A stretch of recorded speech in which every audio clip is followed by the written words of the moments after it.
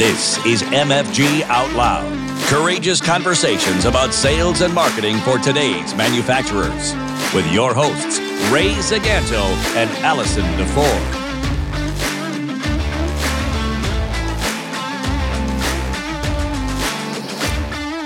Hey everybody, welcome to another episode of MFG Out Loud. We're so glad you're here. We have a treat for you today. A genuine marketer, I think, of all time that I've met in this space, truly. He's doing some things that a lot of people are just talking about doing, and he doesn't take any guff, and that's one of the things I love about him. And so I want to introduce you to Trent Dunn from Pelican Wire. Thank you for joining us. Hi, all. Thank you for having me. Pleased to spend some time with you today. He is their marketer extraordinaire. And also, I want to point out, hat collector. Oh, yeah. I want to know, what is your favorite hat? Real quick. So, actually, the current favorite, I'm a hat guy. So my passion is actually small business hats. So you've said it, so I'll go ahead and plug it. I have a social media page for my hats on Instagram and Twitter called Hatvertisement. And all I do is I try to get people to give me a small business hat. I take a picture with it. I send out a link and a post and whatnot. But I've been collecting hats since I was a small kid. I spent my childhood in Alaska, and this is going to age me, but Dairy Queen had a thing where they gave Sundays out in little baseball hats. Remember, small, like almost like batter's hats from the baseball hats. So, I'm a kid in Alaska, and parents were always taking us out for Dairy Queen. I started collecting hats of those. And then I thought, well, I should get the real size one. So then I collected all those hard plastic shell hats that baseball batters had. And then you can't wear that around the mall. So then I went to anyway. So I've spent a lifetime collecting hats. And how many do you have? Funny. How many do you have now? I never keep them because I'm always cycling them out. Okay. I have friends that want certain things. I'm always in trade. If I see a guy in town and he's got a cool tractor hat from across the country, I'm either going to offer him $20 or I'll trade the hat on my head for it because that might be cooler than mine. And it's just a bartering thing. That's awesome. In my lifetime, my estimation is I've had between 38 and 4,000 hats. Wow. 3,800 to 4,000 hats, wow. I think but that's, I really did some math to get to that. So, on the other side of the monitor behind me is 3 boxes because I'm having shelves built for 3 rows of hats in my office. And then this is a hat stand that I just refinished. And so I just threw some hats on it just so I could look contemporary. Look hat-like. Hat-like.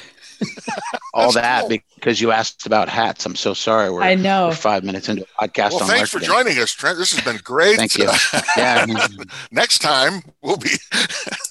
Well, there's a whole nother wheatgrass question, but I'm going to save that for the end. Oh, wheatgrass. Yeah, there you go. Oh, man.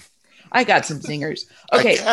So let's jump into a courageous conversation about ridiculously great content that sells, because I think Ray and I both run across this daily, as probably you have as well.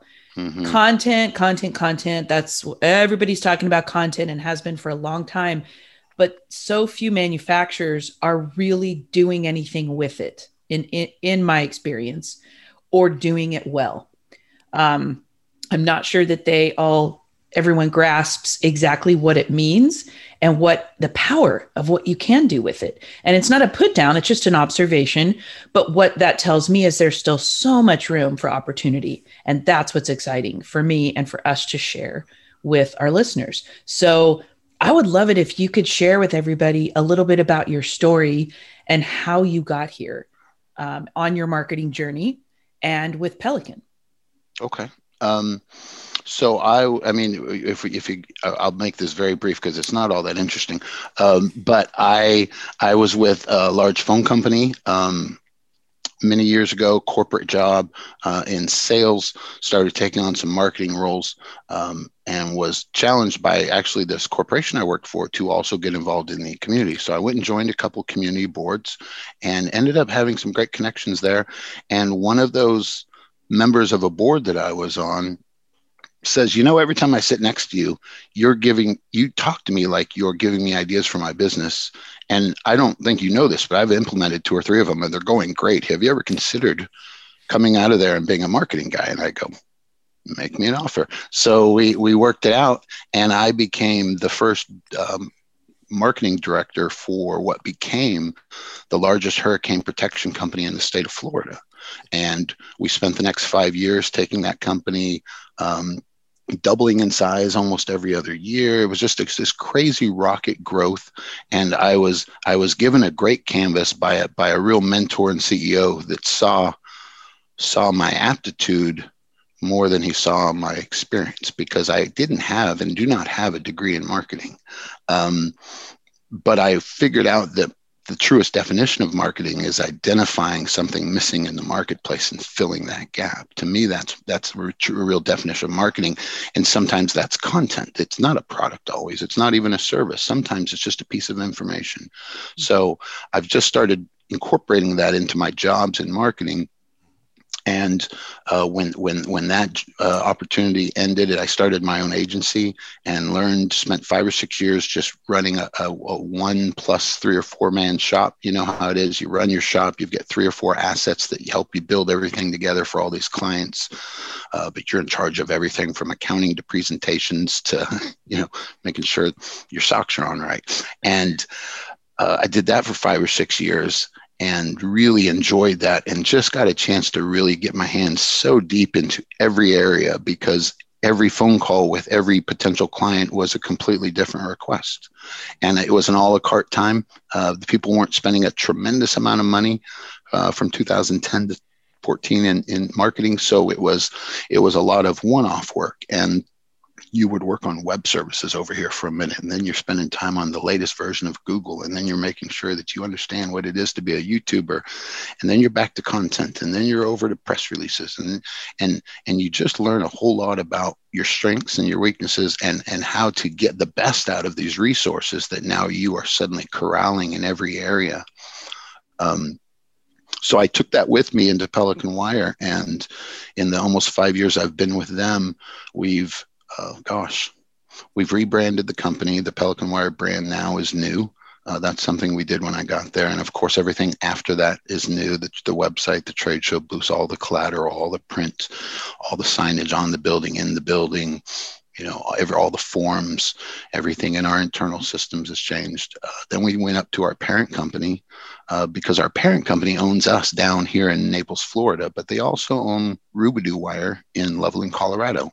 Right, which our friend Sue Welsh the Rubidoo family. Yeah, just an amazing family. Her father, Edwin Rubidoo, is truly a pioneer in our industry and invented some things that are still being used in some of the most technical applications on the planet. And it's just what an honor to have that company as part of our family of companies now. And so it wasn't very representative of guys in Colorado to be owned by a parent company called Pelican Holdings Group.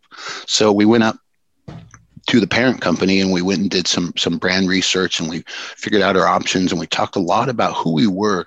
And one of the things we decided as an organization is that we were going to be wire experts, because we cross so many industries, and we're in 2 different states, and we ship to multiple countries all over the world.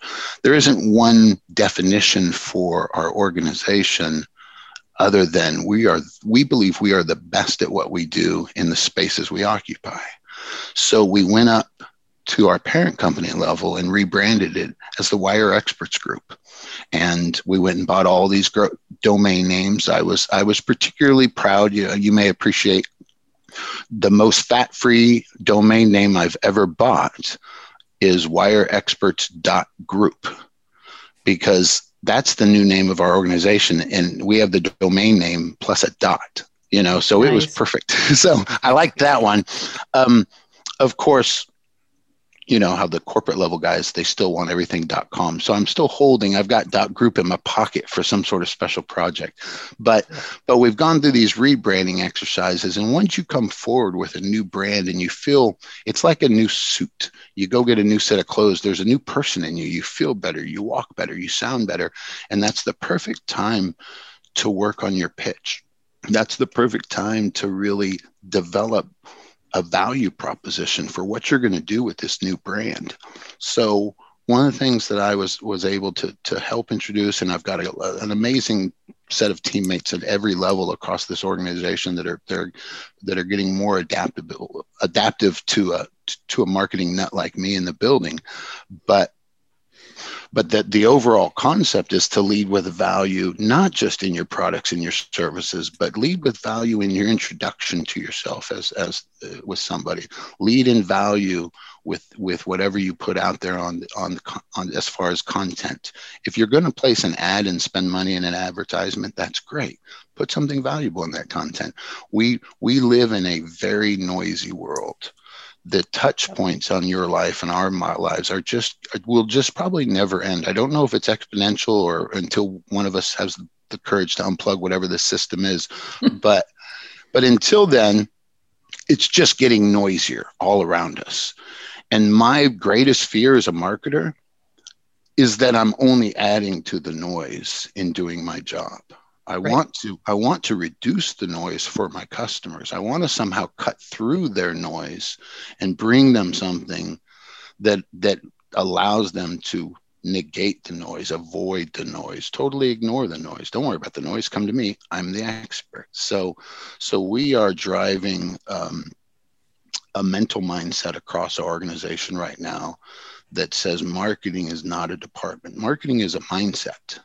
Right. And we're going to introduce that mindset into every other department. And it can be very challenging, especially in the manufacturing space where you're working with real specialists who've lived very long in a specific box. And that's not to say they're old school. That's not to say they're uncooperative. That's not even to say they're unwilling, but they might be unknowledgeable about this. I've sat down with men who have multiple degrees in our office. I don't have any multiple degrees. I one. And these guys are scared to death about writing technical content. Yep. You know, a podcast like this scares the bejeebers out of some of these guys. So I've started a lot of internal processes.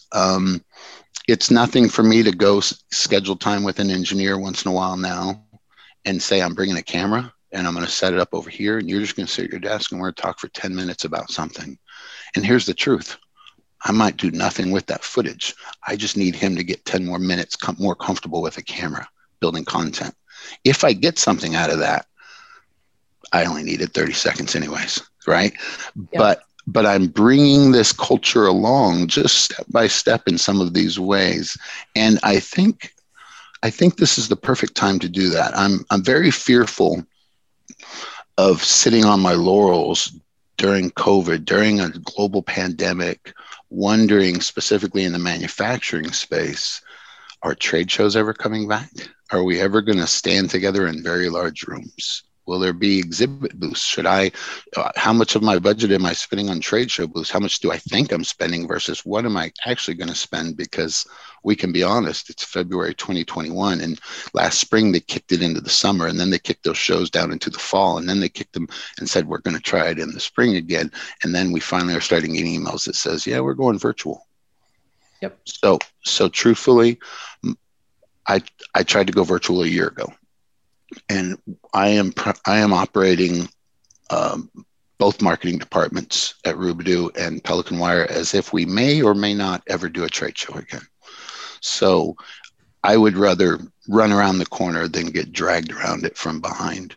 And everybody that's kicking and screaming, we'll get there together. And I think COVID is actually serving my people, my population of marketers, because I've always been the evangelist for it. This is coming, we should get ready. And COVID has kind of been a moment for us to say, hey, it's here. It's time. The time is now. And so if you're still holding on to something older than whatever the digital world looks like at this exact moment, including this technology in front of us right now, if you're not in this type of moment right now, you're missing your customers. So we're adopting a mindset that's moving, of course, more toward digitalization in some ways, but we also want to move towards personalization. It's more important that we are relational with our customers. It's more important that I'm not using an email platform to blast thousands of emails out to this group of people, when really what I need them to do is talk to their account manager or a CSR person, somebody who could take them aside and build a better relationship and go deeper on providing value to that person than a really awesome championed MailChimp email or something, right? Those are, you're fighting spam filters. You're fighting people's rules on how they're getting engagement. When it's a person to a person, and you're using your marketing to create guerrilla marketing back to your account sales team, and you're letting them become the face of marketing, you're keeping that fortitude of that relationship going without punching them in the face with marketing. And so I'm really trying a lot of new things this year that look more like guerrilla marketing, but it's just a redigitization of relationships. I love that. And, I always say marketing should be done on behalf of and for people, not at them. And so yes, everything, yes, to what you're saying. And I have a feeling that Mr. Zaganto has like a barrel full of questions right now. So I'm just going to open this up for him before he explodes. Please. A couple of foundational ones. When you came to Pelican Wire, did they already have some semblance of a marketing department and a marketing ethos that you could build upon, or was this kind of a blank slate of paper for you? It was an outdated slate of paper. Okay. There was some work done prior years, but there was, I'll give an example. I never found a file. Well, I'm not going to pick on them, but I never found original logo files. It was a bit of a cumbersome mess, but not because of anybody's negligence, because there was an empty seat. They simply hadn't had. They tried it once many years ago, I think, or something to that effect. Yeah. But so nonetheless, it was dormant when I was there. I'd actually been with the company for over a year before I started really wrapping my hands around all of their marketing. They asked me to come in and I joined the sales team just to get in on the company. They said, we need you to learn the products before we ask you to take on the marketing. So I spent a year becoming a wire guy to, the semi-dangerous level, just enough to talk to a customer long enough for the customer that says, hey, is there an engineer nearby? Yeah, is there a smart person around here? Yeah. So, okay, which kind of nicely segues into the other question. Your background, you've kind of made the transition from sales to marketing, and are comfortable in both worlds. Some people see those as very, very separate and distinct type entities, and I'm curious what your thoughts are. Is it an easier transition from sales to marketing, or from marketing to sales? I think that's a personality mindset thing. I think your strength is the easier one to go to. I have a sales background. I guess I was pretty good at it. I usually hit all my numbers and all that fun stuff, but marketing is my flow. Yeah. And so whichever is your flow, I think is probably how that would gravitate. Yeah. Yeah. No, that makes perfect sense. So here you are with these insights and experiences, and it sounds as though you're being accepted, and the stuff you're doing, within the organization. So all of that being said, how in the world do you make wire cool? How do you get content around that? How do you make it interesting? It took me a while to figure this out, because I was actually really fascinated by the product when I got there. I don't have a technical background. I've not worked for anybody that makes things like this. So for a while there, I was fascinated. I thought, that the world wants to know about nichrome alloy. Yes. Yes. Yeah. Truth is, I don't think they do.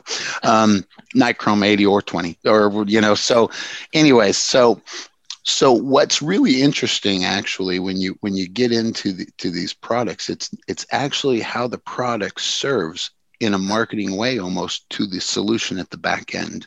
Yeah. It's one thing if I could pull up a picture and show you a spool of orange wire, and you go, "Wow, orange wire," right? But if I then said, "Hey, that gets strung along, the wing of an aircraft," or that goes in one of those ginormous, not a real word, windmill blades. Technical is term. It? Sorry, it is. Sorry. See, I don't even know that. So it's the solution that's interesting. Yeah. We make a resistance wire that gets heated, and those do things. But when I say, well, that actually goes on the blade of the Apache helicopter so that the blade has a de-icing system and can warm up. Yeah. All of a sudden, that's a pretty cool wire, right? Yeah. The story.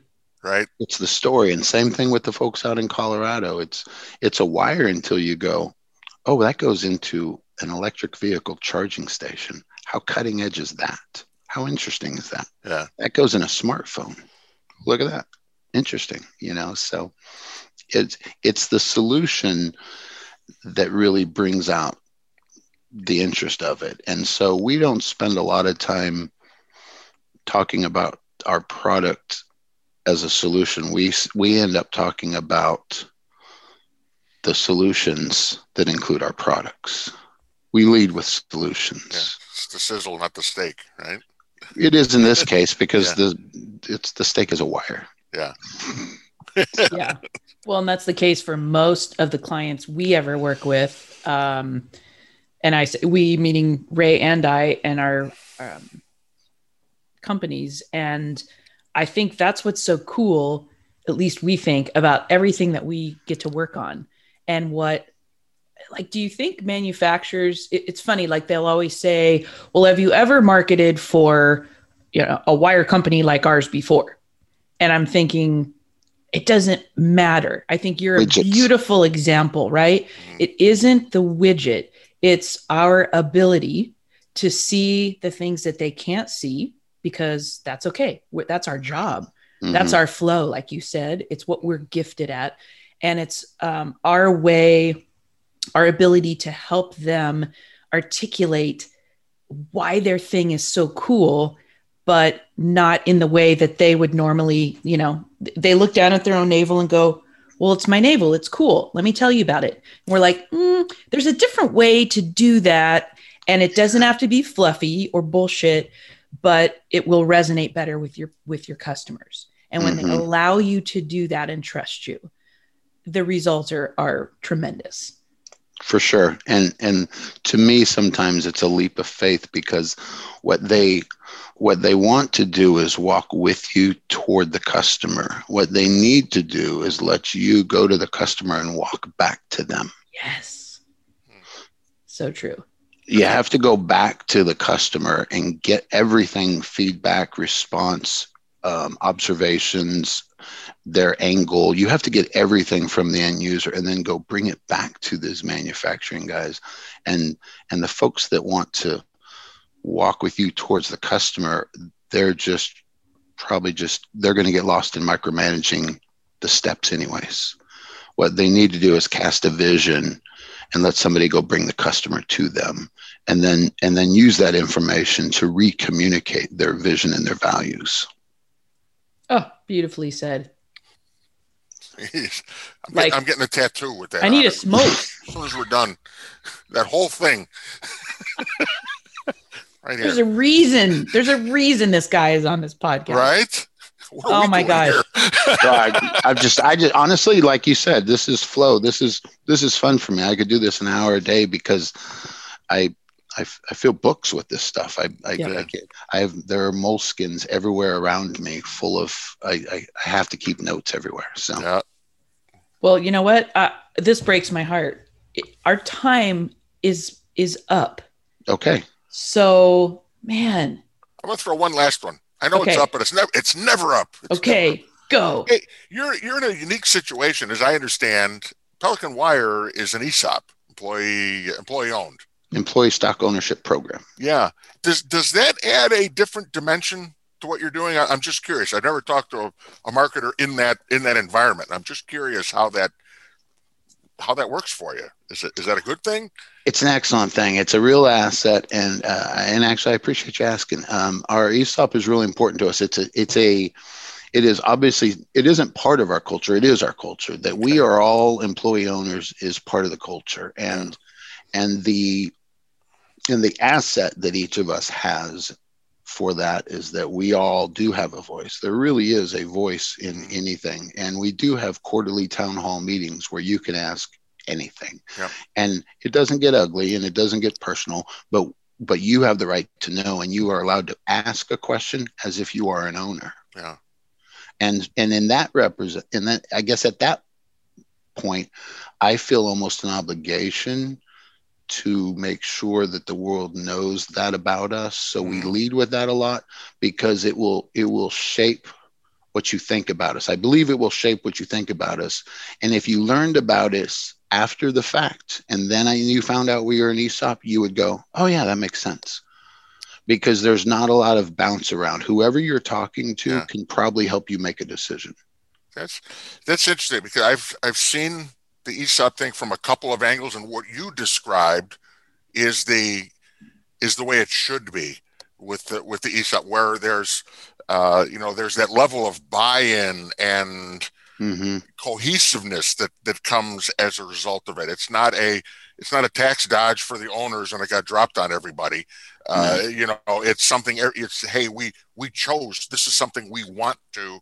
It can be. It doesn't have to be. I will tell you, you must be very, very intentional about a culture like that. We have a fragile ecosystem because of that, but at the same time, it allows for the maximization of human capital too, because everybody there has a plan. Yeah, and that comes through. Alice and I talk about this all the time. If you want cool content, you have to do cool things, and that generally starts with an awesome culture, and that's what you've described as a remarkable foundation for that. Well, we have an employee relations committee that we fund at each location, and they're funded well. We do great events. We bring in food trucks. We bought a popcorn machine. We have a blow-up movie screen for the outdoors. Jeez. We go to hockey games. We've done, pre-COVID, obviously, but we do everything. We do everything we can to make that an enjoyable place to work, and it's a funded effort. It's not just it's not a it's not a potluck lunch. It's a food truck, So we want people there, and we want them to love working there, because the longer you work there, the better you are at your job, and we know that. Oh yeah, that's awesome. Thank you, Trent. Yeah. Oh man. Well, we can't thank you enough. If you are not already connected with this gentleman online, reach out and connect to Trent Dunn on LinkedIn. As you can see, he's a maverick. He is full of wisdom and wit, and just a really down-to-earth guy. So thank you so much for being here. I'm sorry I didn't get your wheatgrass question. We'll save that for next time. The next episode. It'll be titled The Wheatgrass Farmer. Wow. Hey, everybody listening, if you're not already, please, please, please subscribe to MFG Out Loud on your favorite podcasting platform. I think we're on about 8 of them. If you find value in this show, please leave a review. 5 stars is lovely. And again, it's not for our ego, it's to let other people know that this is worth spending some time with and listening to. And we appreciate that, because our whole core desire is to bring value and to strengthen the heart and soul of manufacturing, one listener, one person at a time, because we feel like it takes all of us together. And this is a really cool industry, and we really do love it. So Ray, will you take us out, please? I'll do that. Trent Dunn, thank you again. To all of our listeners out there, friends, fans, wherever you happen to be, keep manufacturing out loud, because we need you. Thank you for listening to MFG Out Loud with Ray Zaganto and Allison DeFore. You can subscribe and find show notes at mfgoutloud.com.